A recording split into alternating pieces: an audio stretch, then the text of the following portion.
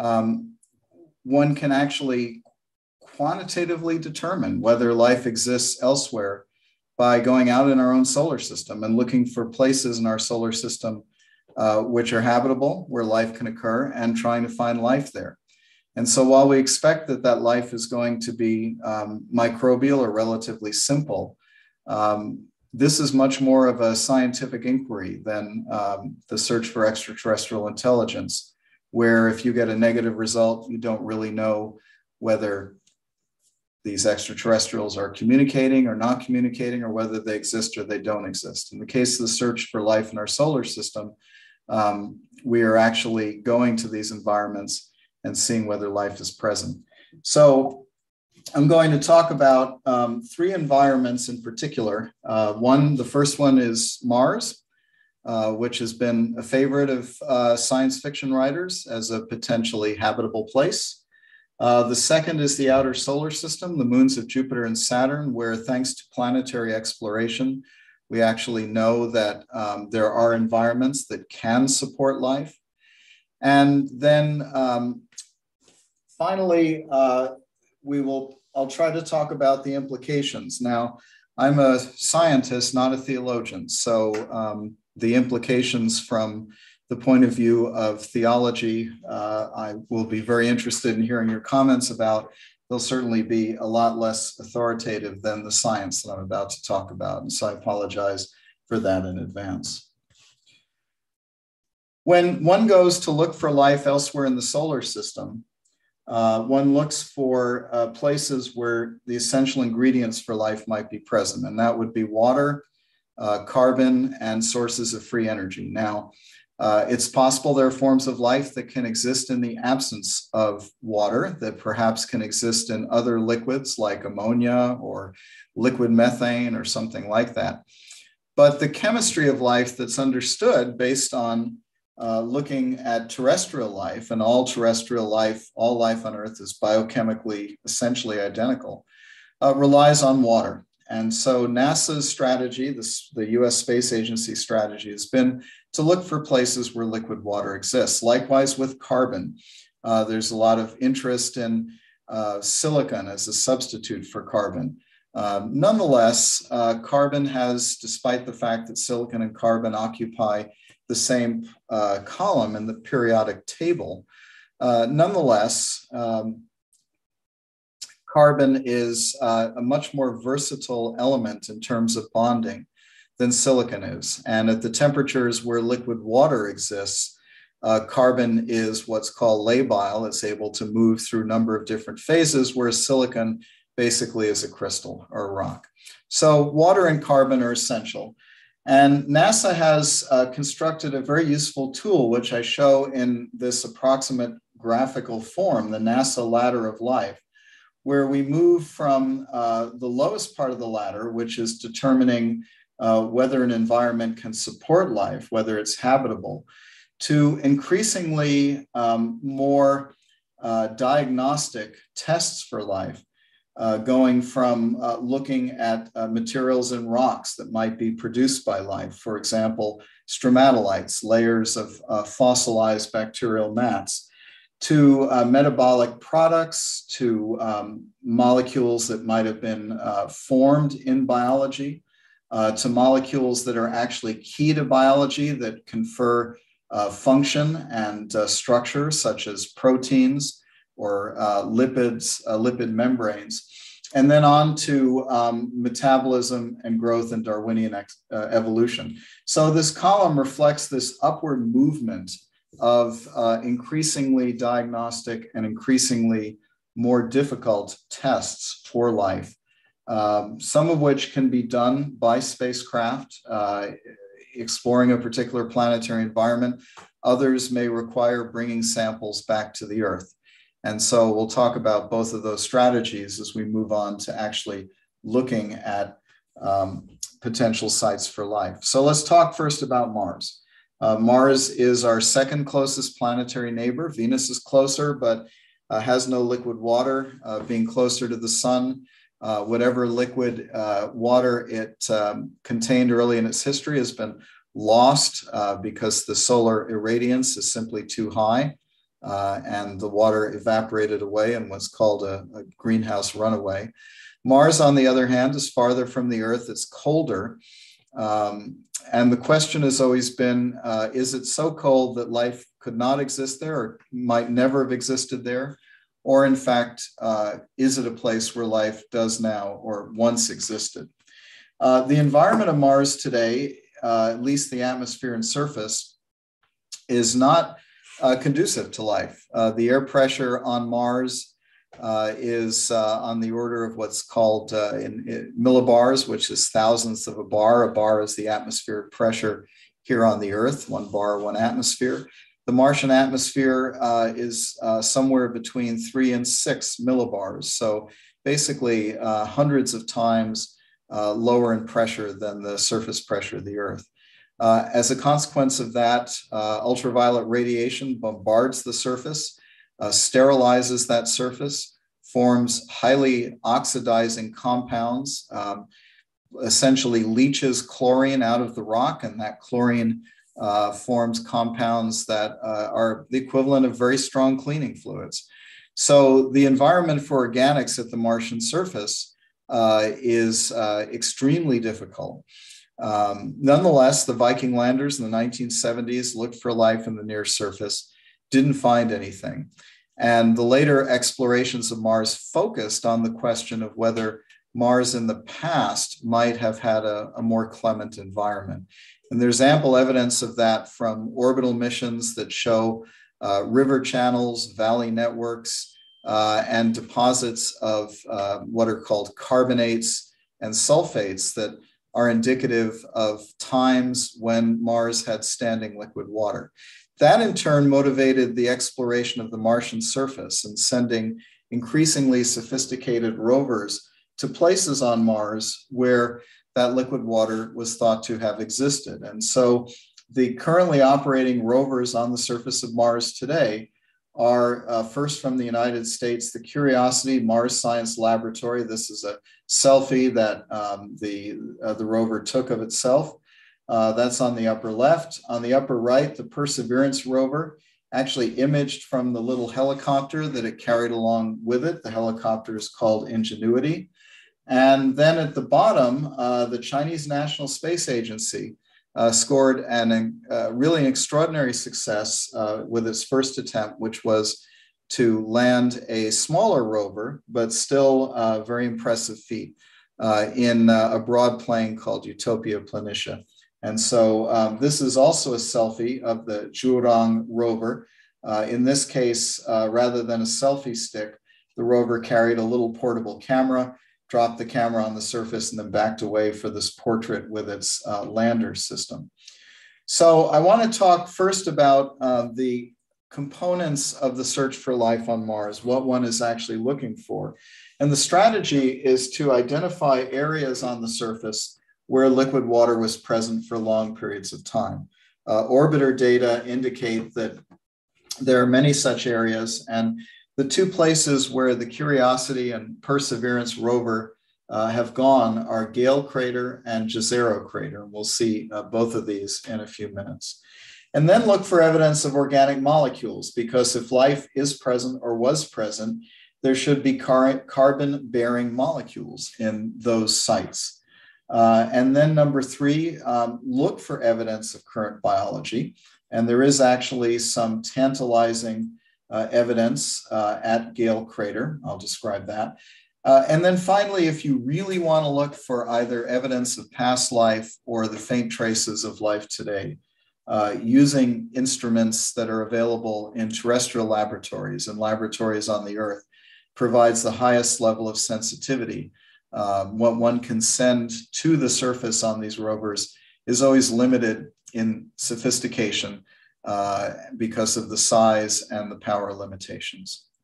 So the first rovers to really score evidence for liquid water, standing liquid water on the surface on a local level were actually 2 precursor rovers that NASA sent in the early 2000s, Spirit and Opportunity. These were solar-powered rovers akin to the Zhurong rover that China now has on the surface.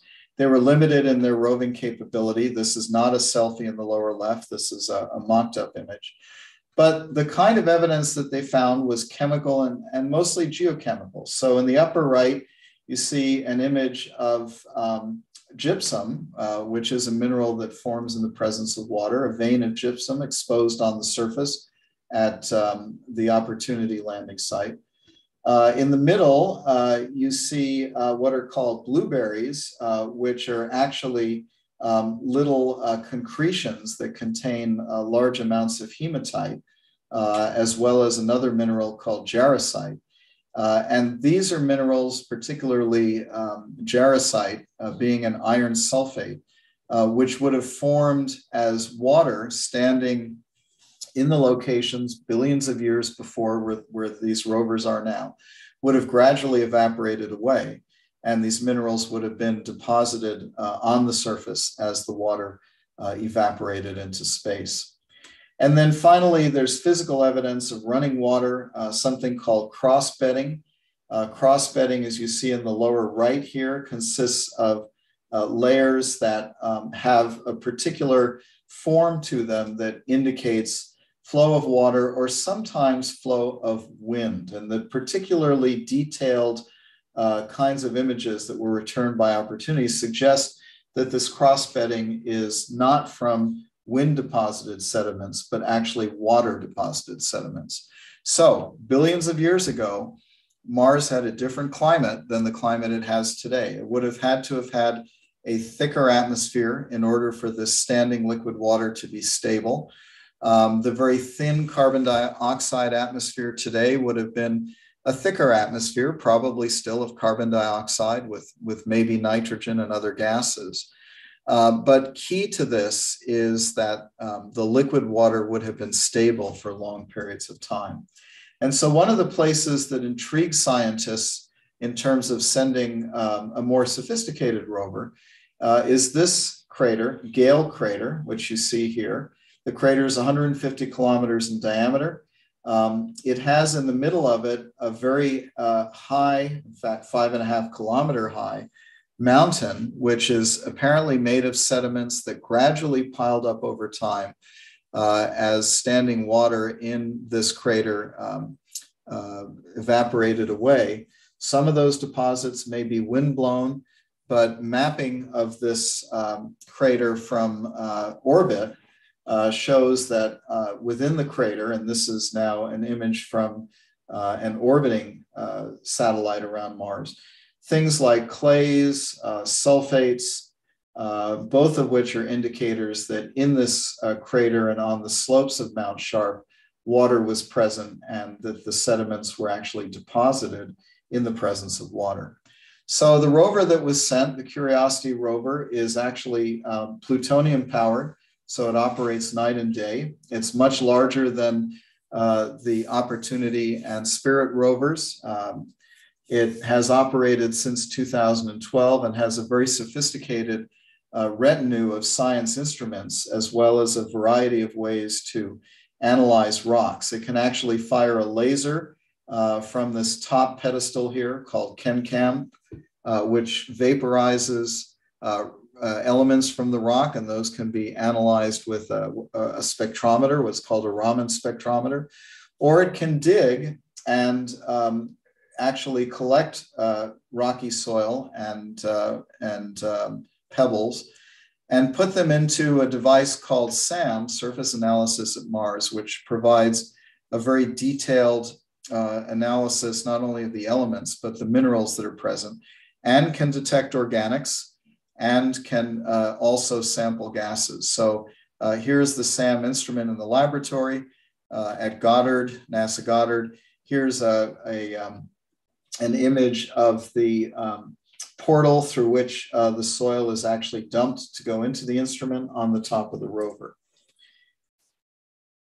So what Curiosity found in Gale Crater was ample evidence just from its cameras of outcrops of material, partly buried by Martian dust, indicating running water and standing water in the crater itself. So here's an outcrop which contains pebbles of a variety of sizes.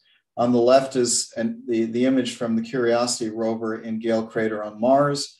On the right-hand side is an equivalent area on Earth where there was once a stream as well. And so the types of pebbles, the way they're sorted, the way they're cemented together strongly indicates the presence of water. And indeed, analysis of the rock from these areas on Mars, this part of Mars, indicates, again, evaporites, minerals that would have been deposited in the presence of water, and organic molecules. There are remnant organic molecules present in this material. And those organics are stabilized by sulfur. So they are kind of the last bits of organics that were protected from this ultraviolet radiation that hammers the surface by being partly under the surface, Curiosity dug underneath the surface, but also by being combined with sulfur, fixed with sulfur essentially.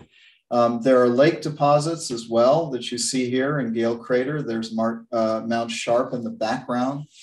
The most intriguing evidence for life is, in fact, faint evidence for extant life, existing life in that region. And that is a measurement by the SAM instrument on the Curiosity rover of small amounts of methane, which is carbon and 4 hydrogens, which is very unstable in the Martian atmosphere today. It's destroyed very, very quickly, and seem to have a diurnal variation to it, more abundant in the nighttime on Mars and less abundant during the day. Now, on Earth, most of our methane comes actually from cows, as well as microbes. It's possible that the Martian methane is produced by microbes that are underneath the surface and perhaps benefiting in the deep crust from the presence of water or hydrogen that might still be there. It is also possible for methane to be produced when water and rock react with each other without the presence of life. That will also produce methane. It's possible to tell the difference between these two by measuring the ratio of what are called the isotopes of carbon in methane. There are 2 stable isotopes, one that has 12 neutrons, carbon 12, the other, 6 neutrons, which is called carbon 12, and 6 protons. And the other has 7 neutrons and 6 protons, carbon 13. Biology tends to favor carbon 12. And so you would tend to have an enrichment of carbon 12 in the methane relative to the background carbon dioxide if the methane was produced by biology. If instead it was produced by geology, you would expect to have an isotopic abundance similar to that of the carbon dioxide. Unfortunately, this amount of methane is so small that one cannot make that measurement with the existing laboratory in the Curiosity rover. It would require sending a different kind of instrument or possibly sending air samples back to the Earth. So while methane is definitely there, we don't know whether it's produced actively by microbes or by water-rock interactions. Either way suggests that there is liquid water underneath this very dry, very desiccated surface of Mars. So the second sophisticated rover is actually part of an effort to bring samples back to the Earth by NASA and its international partner, the European Space Agency. So the second rover, called Perseverance, was sent to another crater called Jezero Crater, which has on its western end a river channel, which is today dried up. And at the end of that river channel, at the eastern end of that river channel on the western side of the crater, is a river delta. That delta is very old. We know it's old because it's been punctured by impacts. You see this crater here, for example, and another one up here. The fact that the delta has been punctured by craters tells us that it was deposited billions of years ago and has basically now just been sitting there. So again, this is evidence of an ancient hydrosphere. And what one would like to know is whether there is evidence of life in these ancient deposits. So here's a terrestrial delta feature, the end of the Mississippi. It looks different because it's being deposited in the ocean here. If you were to drain the ocean away, it would look a bit more like the delta deposit at the edge of Jezero crater. When Perseverance landed some kilometers away from the edge of the delta, it took this lovely picture of the tongue of the delta. In the background is the wall of Jezero crater itself. And over time, it has been working its way to the edge of the delta. That was accomplished in April of this year, about 14 months after landing. The helicopter has accompanied it. So this is an orbital image with part of the path of the rover shown here, the current position of the rover shown in the blue bubble, and the helicopter just a small distance, about a half a kilometer away from it. So here's the edge of the delta in April, and you can see material that can easily be sampled as the rover would drive up to it. This rover, rather than containing a sophisticated chemical laboratory in its belly, contains a system for collecting the soil and rock, putting that material in metal tubes, sealing those tubes, and dropping them off in a location where a subsequent lander can pick that material up with its own rover and send that material back to the Earth. This is called Mars sample return. It's the next step in looking for life and understanding the history of Mars. And those samples that will be returned sometime in the next decade will be from Jezero crater, from the Perseverance rover. And so the process of collecting that material has just started. That will make it much easier to detect signs of past or present life, because laboratory instruments on the Earth, as I said, are far more sensitive than what can be carried to Mars directly. Nonetheless, this is an extraordinarily ambitious project joint between the US and the European Space Agency. It involves sending two landers, one with a fetch rover to collect the tubes, the other with literally a rocket to put this stuff back into Mars orbit. And then a third spacecraft will capture the capsule containing those samples and bring that back to the Earth. So that will be exciting to see. So that's the status of looking for life on Mars. I want to now talk about the outer solar system. There are three locations in the outer solar system where we have strong evidence for liquid water: Jupiter's moon Europa and Saturn's moons Enceladus and Titan. I don't have time to talk about Titan, even though it's a very interesting object where not only is there liquid water under the surface, but there are seas of liquid methane on the surface, which might be places to look for very exotic forms of life, non-terrestrial life that maybe could exist in liquid methane. That's very speculative. But Europa and Enceladus, despite their great difference in size, are both ice-covered moons which have liquid water in their interiors. And so Jupiter's moon Europa, which is about the size of our own moon, is mostly rock, but is covered with a layer of water. We know that most of that layer is actually liquid. We know that from an experiment done by the Galileo spacecraft in the 1990s, which measured fluctuations in Jupiter's magnetic field caused as Europa moved in its orbit around Jupiter and the magnetic field passed through this moon. This is a little bit like looking for bits of metal with a metal detector on the beach. You look for the conductive material, and in this case, that conductive material, being relatively close to the surface, according to the Galileo data, must be not metal, but liquid water. Liquid water underneath an ice crust, which, as you see in this image here, has been broken apart and shifted around, and that's geologic evidence for liquid water. How much liquid water? Well, the answer is a lot.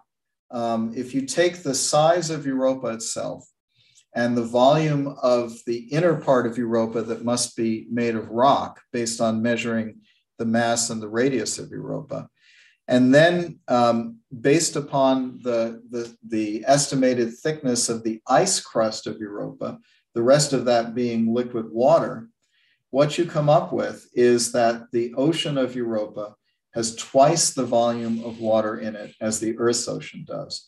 So here in the correct sizes are the Earth, Europa, and our moon, and the little bubbles of water represent the size of the Earth's ocean condensed into a sphere. And here you see the equivalent for Europa. This is twice the volume of water on the Earth. So that's a huge amount of water present underneath this ice crust. We don't know whether that ocean contains salts, or I should say organic molecules. We do know that it contains salts. Those salts are required to have the kind of electrical conductivity that Galileo was able to discover in the fluctuating magnetic field measurements. And some ground-based data taken by Samantha Trumbo and colleagues at Caltech, Samantha now works as a postdoc at Cornell, shows that there are concentrations of sodium chloride salts on the parts of Europa that are the most geologically youthful, the places that look like the crust is thinnest. So the ocean of Europa, this ocean underneath the ice crust, is in places periodically coming out onto the surface and depositing salts. And some additional evidence for that comes from observations by Hubble Space Telescope showing that at the southern latitudes of Europa, there's an excess emission of oxygen, which might be water, liquid water, spraying into space from cracks in the ice crust itself. So it may be possible to directly sample ocean material on Europa's surface. And that is the goal of the Europa Clipper mission, which will be launched in 2 years to Europa. It contains a very sophisticated set of experiments. The spacecraft will orbit Jupiter and make about 40 flybys of Europa. This is the pedal chart of its orbits. And every time it does that, it will make a variety of measurements to look for these ocean deposits, determine their composition, and as well to make some measurements by infrared, that's eThemis, and radar, the REASON experiment, to map both the structure of the crust and how deep the ocean might be. This is preparatory to deciding whether Europa's ocean might be habitable. And the question really comes down to, are there carbon-bearing molecules in this ocean? We'd love to have, as in the movie 2010 Odyssey 2, a large sea monster break through the ice and show itself to the cameras of Europa Clipper. But more likely, what will be measured will be deposits of organic molecules in geologically active areas. And that would point us in a future mission to places to land on Europa and look for the signs of life. A little preview of Europa Clipper, which will not arrive till 2029, will happen this fall. There's a mission called Juno in polar orbit around Jupiter, containing somewhat the same instruments. It's not really designed to look at the moons, it's designed to look at Jupiter, but it will make one close flyby of Europa in September of this year. It made a distant flyby last October, you see this image. But the September flyby will give us a preview of what Europa Clipper will see with its instruments. And particularly if a plume is discovered of a spray of material going out into space from fractures on Europa, that would be something that we would want Europa Clipper to focus on. The other moon that contains an ocean under its surface is Saturn's moon Enceladus. People always say, Encela what? It doesn't have as lyrical a name as Europa. It is much more poorly known. It wasn't the subject of its own movie, but it was the subject of Cassini's investigations in the Saturn system. Enceladus is a very small moon, only 500 kilometers across, and yet, as the Cassini spacecraft discovered, from these fractures in the South Polar region, material is pouring out in the form of vapor and ice grains, creating a large plume, a ring around Saturn, and at closer range in the lower left, as you see, this material is coming out in individual vents in the form of jets. So there is a warm place underneath the surface. The surface is only 70 degrees above absolute zero, very, very cold. But evidently there is material that is quite warm. In fact, as I'll show you in a minute, there's strong evidence that that material is liquid. So here's a close-up of those fractures seen as Cassini made a very close flyby of Enceladus, a very tortured, carved surface from which these jets are emitting. So Cassini found multiple lines of evidence for an ocean beneath the ice crust of Enceladus. Even though Enceladus is quite a bit smaller than Europa, it's somewhat the same composition. It's mostly rock with an outer layer of water. And that outer layer is at least partly liquid. We know that from several lines of evidence. I'll go in order from the lower right to the upper left. Cassini measured high temperatures in the fractures. Instead of being 75 degrees above absolute zero, the temperatures at the surface of the fractures exceed 200 Kelvin. And if you extrapolate down 10 or 20 kilometers, you get down actually to the melting point of water. So the interior is hot enough for liquid water. Cassini was able to sample large ice grains by flying directly through the plume. Those ice grains contain up to 2% salt by mass. And that is more salt than can be dissolved in ice. What it means is that those ice particles were originally liquid. The salt was dissolved in the liquid water, salty water, and then as it came out through those jets, flash froze and then was analyzed by Cassini. So evidence that the ice grains are actually droplets of salty liquid water. And then the upper two lines of evidence are a little bit technical, but in summary, what they tell us is that this liquid actually exists as a kind of a global layer between the ice on top and the rock that is beneath. And in particular, the imaging observations of a very large rocking motion of the crust of Enceladus tells us that that crust is decoupled from the rocky interior. And what is decoupling it then must be a liquid layer, a liquid water layer. Remarkably, we know the composition of that ocean by sampling the ice coming out of these jets.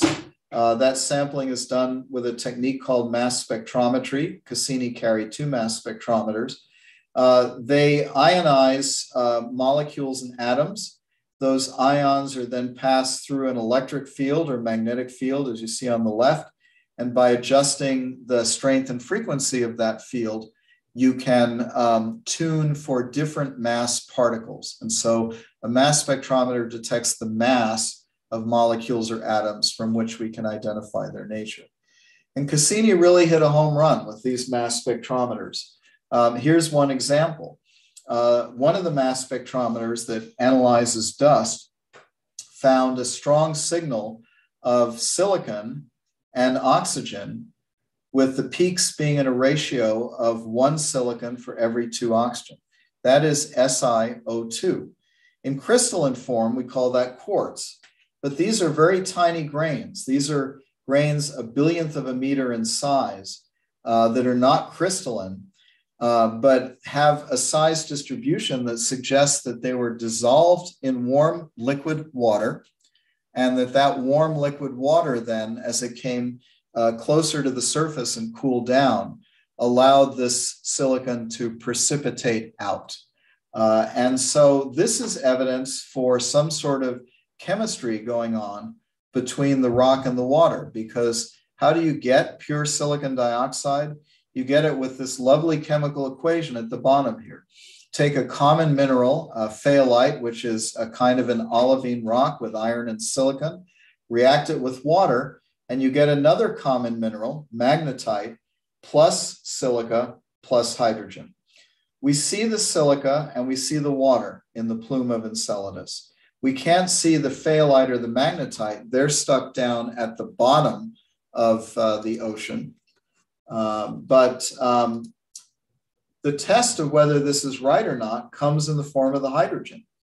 Do we see excess hydrogen? Do we see excess hydrogen in the plume of Enceladus? That turned out to be a difficult question because the water itself as it's collected by the spacecraft at high velocity, produces hydrogen by impact. And with Cassini's mass spectrometers, we wanted to see additional hydrogen coming from this reaction. So in the very last fly through of the plume, using a technique that minimized the confusion between the water and the what we call the native hydrogen, detected a large amount of native hydrogen in the region of the fractures. And that suggests that this reaction at the bottom is really happening. And that suggests that underneath the ice crust of Enceladus, there's an ocean, and that ocean is interacting with warm rock at the base of the ocean to produce these hydrothermal reactions.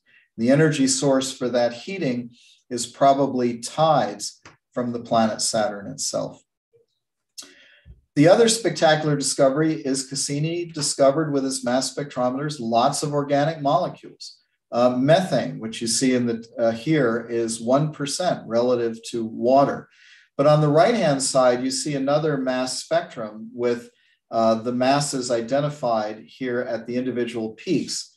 And the peaks that are labeled as HMOC are separated by 12 or 13 mass units, which is equivalent to carbon or carbon plus hydrogen.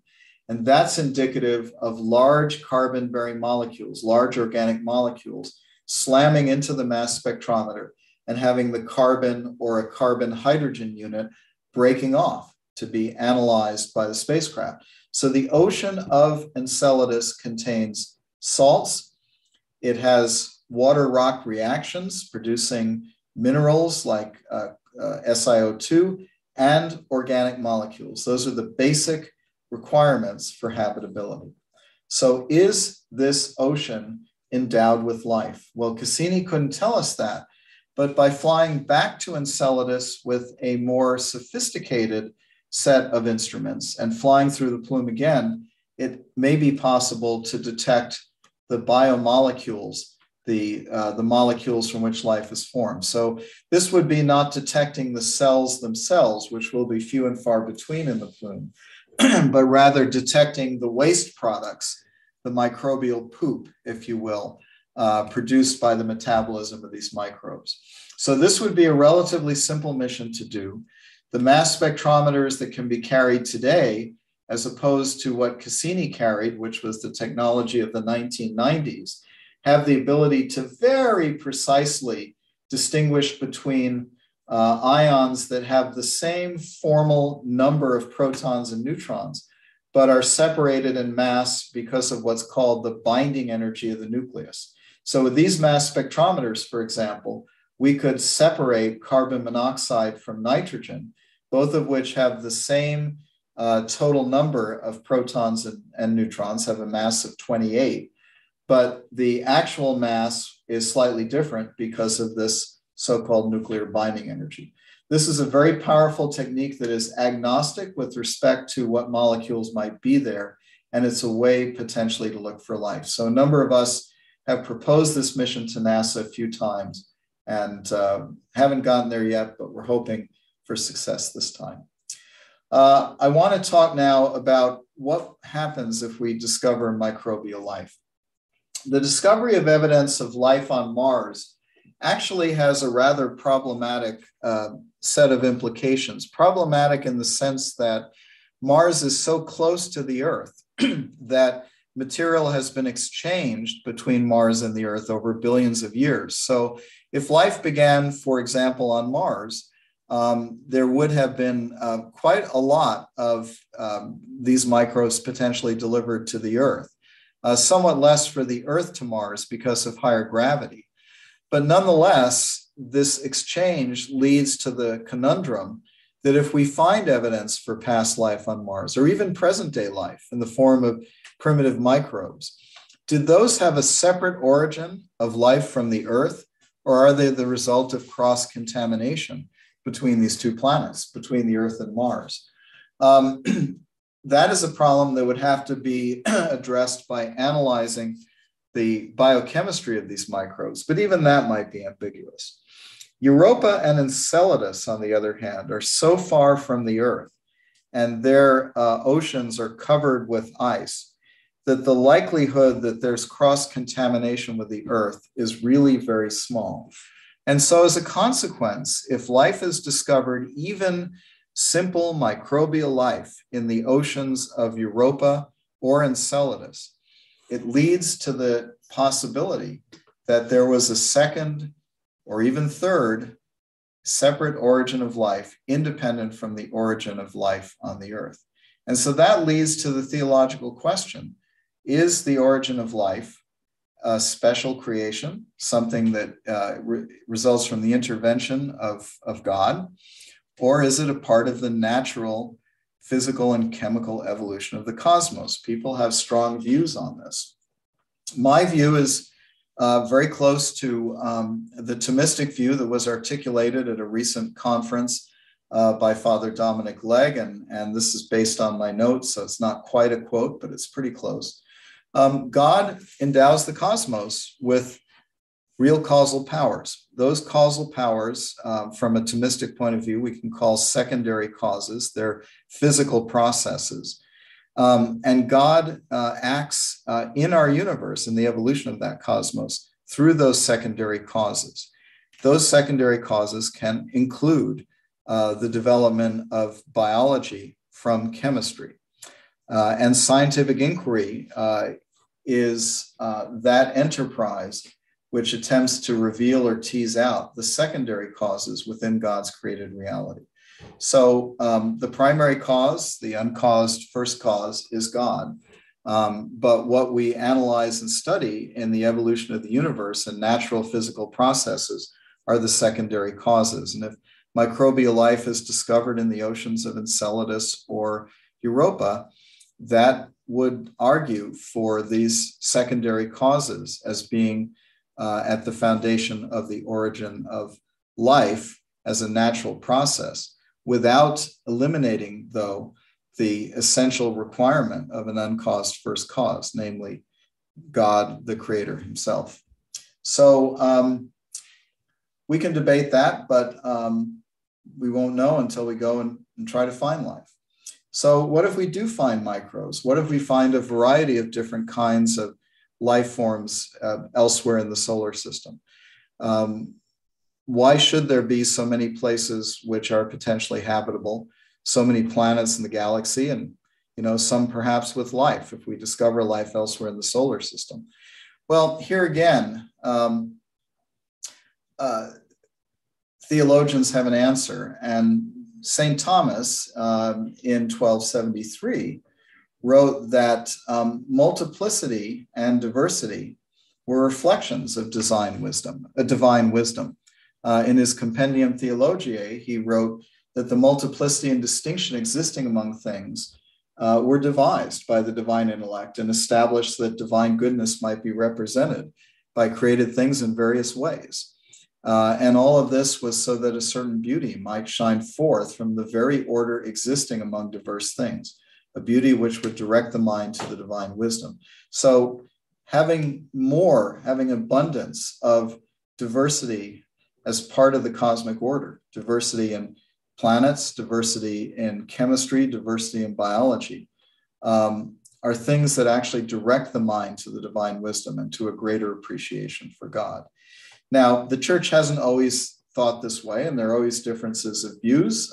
In the Counter-Reformation, as Christopher Graney pointed out, Giordano Bruno was burned at the stake for a number of things, a number of heresies, but one of which perhaps was his insistence that there were countless other suns on earth, and the presence of that innumerable number actually glorified God. So sounds like theologians can be on both sides of the issue with interesting consequences. I want to close by addressing not the question of the potential abundance of life itself, but a question that I'm often asked as an astronomer and a Catholic, which is, how is my appreciation for the cosmos different as a believer, as a believing Catholic? It's difficult to approach this answer in a sort of a objective way, but let me try to approach it with two movies of a solar eclipse. The first of these movies was taken by the Perseverance rover on Mars. And what you're about to see is the Martian moon Phobos crossing in front of the disk of our sun. Again, this is from the surface of Mars. And a Martian looking at this eclipse wouldn't directly see Phobos because the solar disk is too bright. You would need filters. But this isn't a very impressive show. If you like irregular potatoes passing in front of the surface of the sun, this might interest you. On the other hand, what we see from the Earth in terms of solar eclipses is quite different. And here's an example. Here's a movie, if it will start. There we go. Okay, so I hope you can all see this now. What makes this eclipse different is that number one, the moon is round, and number two, the apparent size of the moon's disk relative to the size of the sun is nearly identical. The two are nearly identical, so that you get this remarkable moment, 7 minutes of totality, where you can see prominences on the edge of the sun and the solar corona itself, and stars very close to the disk, which allow you to measure the bending of starlight by general relativity. Now, all of this is fortuitous. It is, in a way, a cosmic accident, but it's a remarkable kind of fortuitousness because, in fact, it's one that has not been present throughout the history of the Earth. In fact, because the moon tidally evolves in its orbit, early in its history, the Earth had a moon that was much closer to us. So eclipses were longer and the moon's disk blocked out the corona. It would darken the sun, certainly, but you wouldn't see that beautiful corona. And likewise, as the moon retreats in its orbit from the Earth, in about 600 million years, there will no longer be total solar eclipses. All solar eclipses will be annular. So would it be appropriate to be a rationalist and say that this is simply an accident, but a very fortuitous and happy one? Or is this something that is in part for the human benefit, for our development of astronomy and appreciation of the heavens? I don't think we can answer that question from a rationalist point of view. We have to answer it from the point of view of faith. Actually, you can say that it's both. You can say that it is both fortuitous, a coincidence, and the work of God, because to use the analogy of the play and the playwright, the actors in a play may see events happening as being fortuitous, but these events have been created in the mind of the playwright, outside of the temporal sequence that the actors or the characters in the play are experiencing. And so, these are the kinds of things that we observe, we enjoy as part of our existence as intelligent, self-aware beings on the earth, and that are part of the glory of the heavens. And indeed, for those of us who believe that that glory is the result of God's handiwork, we know that those heavens declare the glory of God, and the firmament shows forth the work of his hands. Thank you. Thank you very much, Dr. Lunine. That was wonderful. Both the science and those closing reflections were very, very beautiful. So thank you so much for that. We've got a couple of questions. First, Father Mariusz has a first question about. So you mentioned, what Mars's climate used to be like, and perhaps maybe even changes on Europa. I mean, do we understand the process by which Mars lost its atmosphere, or is that still like an open question we're working on? It's still an open question. There are a number of possibilities. The views have shifted over time. It used to be that it was thought that impacts from asteroids and wandering comets eroded the Martian atmosphere away. Now, the view is more that Mars's lack of a magnetic field has exposed that atmosphere to the solar wind, and over billions of years, the solar wind has been the primary means of eroding away the atmosphere, charging the particles and carrying them away in this plasma coming from the sun. Measurements made by another Mars orbiter suggest that that may be the primary process. Okay. So I had a question about, so particularly about the moons you were describing, and so you're talking about how there's the ice cap and then these plumes of like seemingly equal underneath and then the plumes coming out. Does the ice, or is there pressure on the water that is causing these to flow out like jets, or is it simply there's just no atmosphere, so as soon as it comes near the surface, it just kind of drifts away? Or are these actually being kind of like forced out by some pressure? And is that just the pressure of the gravity of the ice? Or I'm just curious how that mechanism works. Yeah, so that's a great question. So in the case of Enceladus, where we know these jets exist, Cassini was able to measure the rate of emission of material as a function of Enceladus' position in its orbit. And the orbit is not circular, it's slightly eccentric. So it turns out that there's more stuff coming out when Enceladus is farthest from Saturn and less stuff coming out when it's closest. And so if you look at the stresses on this ice crust, when Enceladus is farther away, those stresses would be less and these fractures would relax somewhat and open up a bit.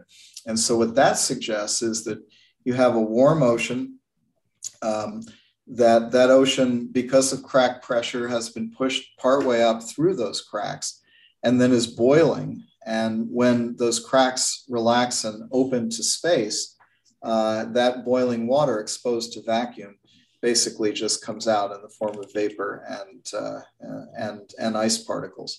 So it's not a geyser in the sense of a superheated steam jet that you would find at Yellowstone, for example.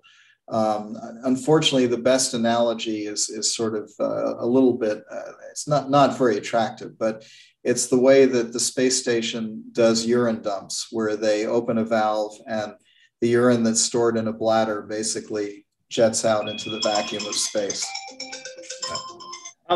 So a question here from Father Mariusz. So you described again, and just adding a little bit to this, you mentioned sort of the kind of ladder of life at the beginning of what are the signs you would have, and that's particularly ordered, it seems to me, and I'm extending on Father Mariusz's question a little bit towards microbial life. Yep.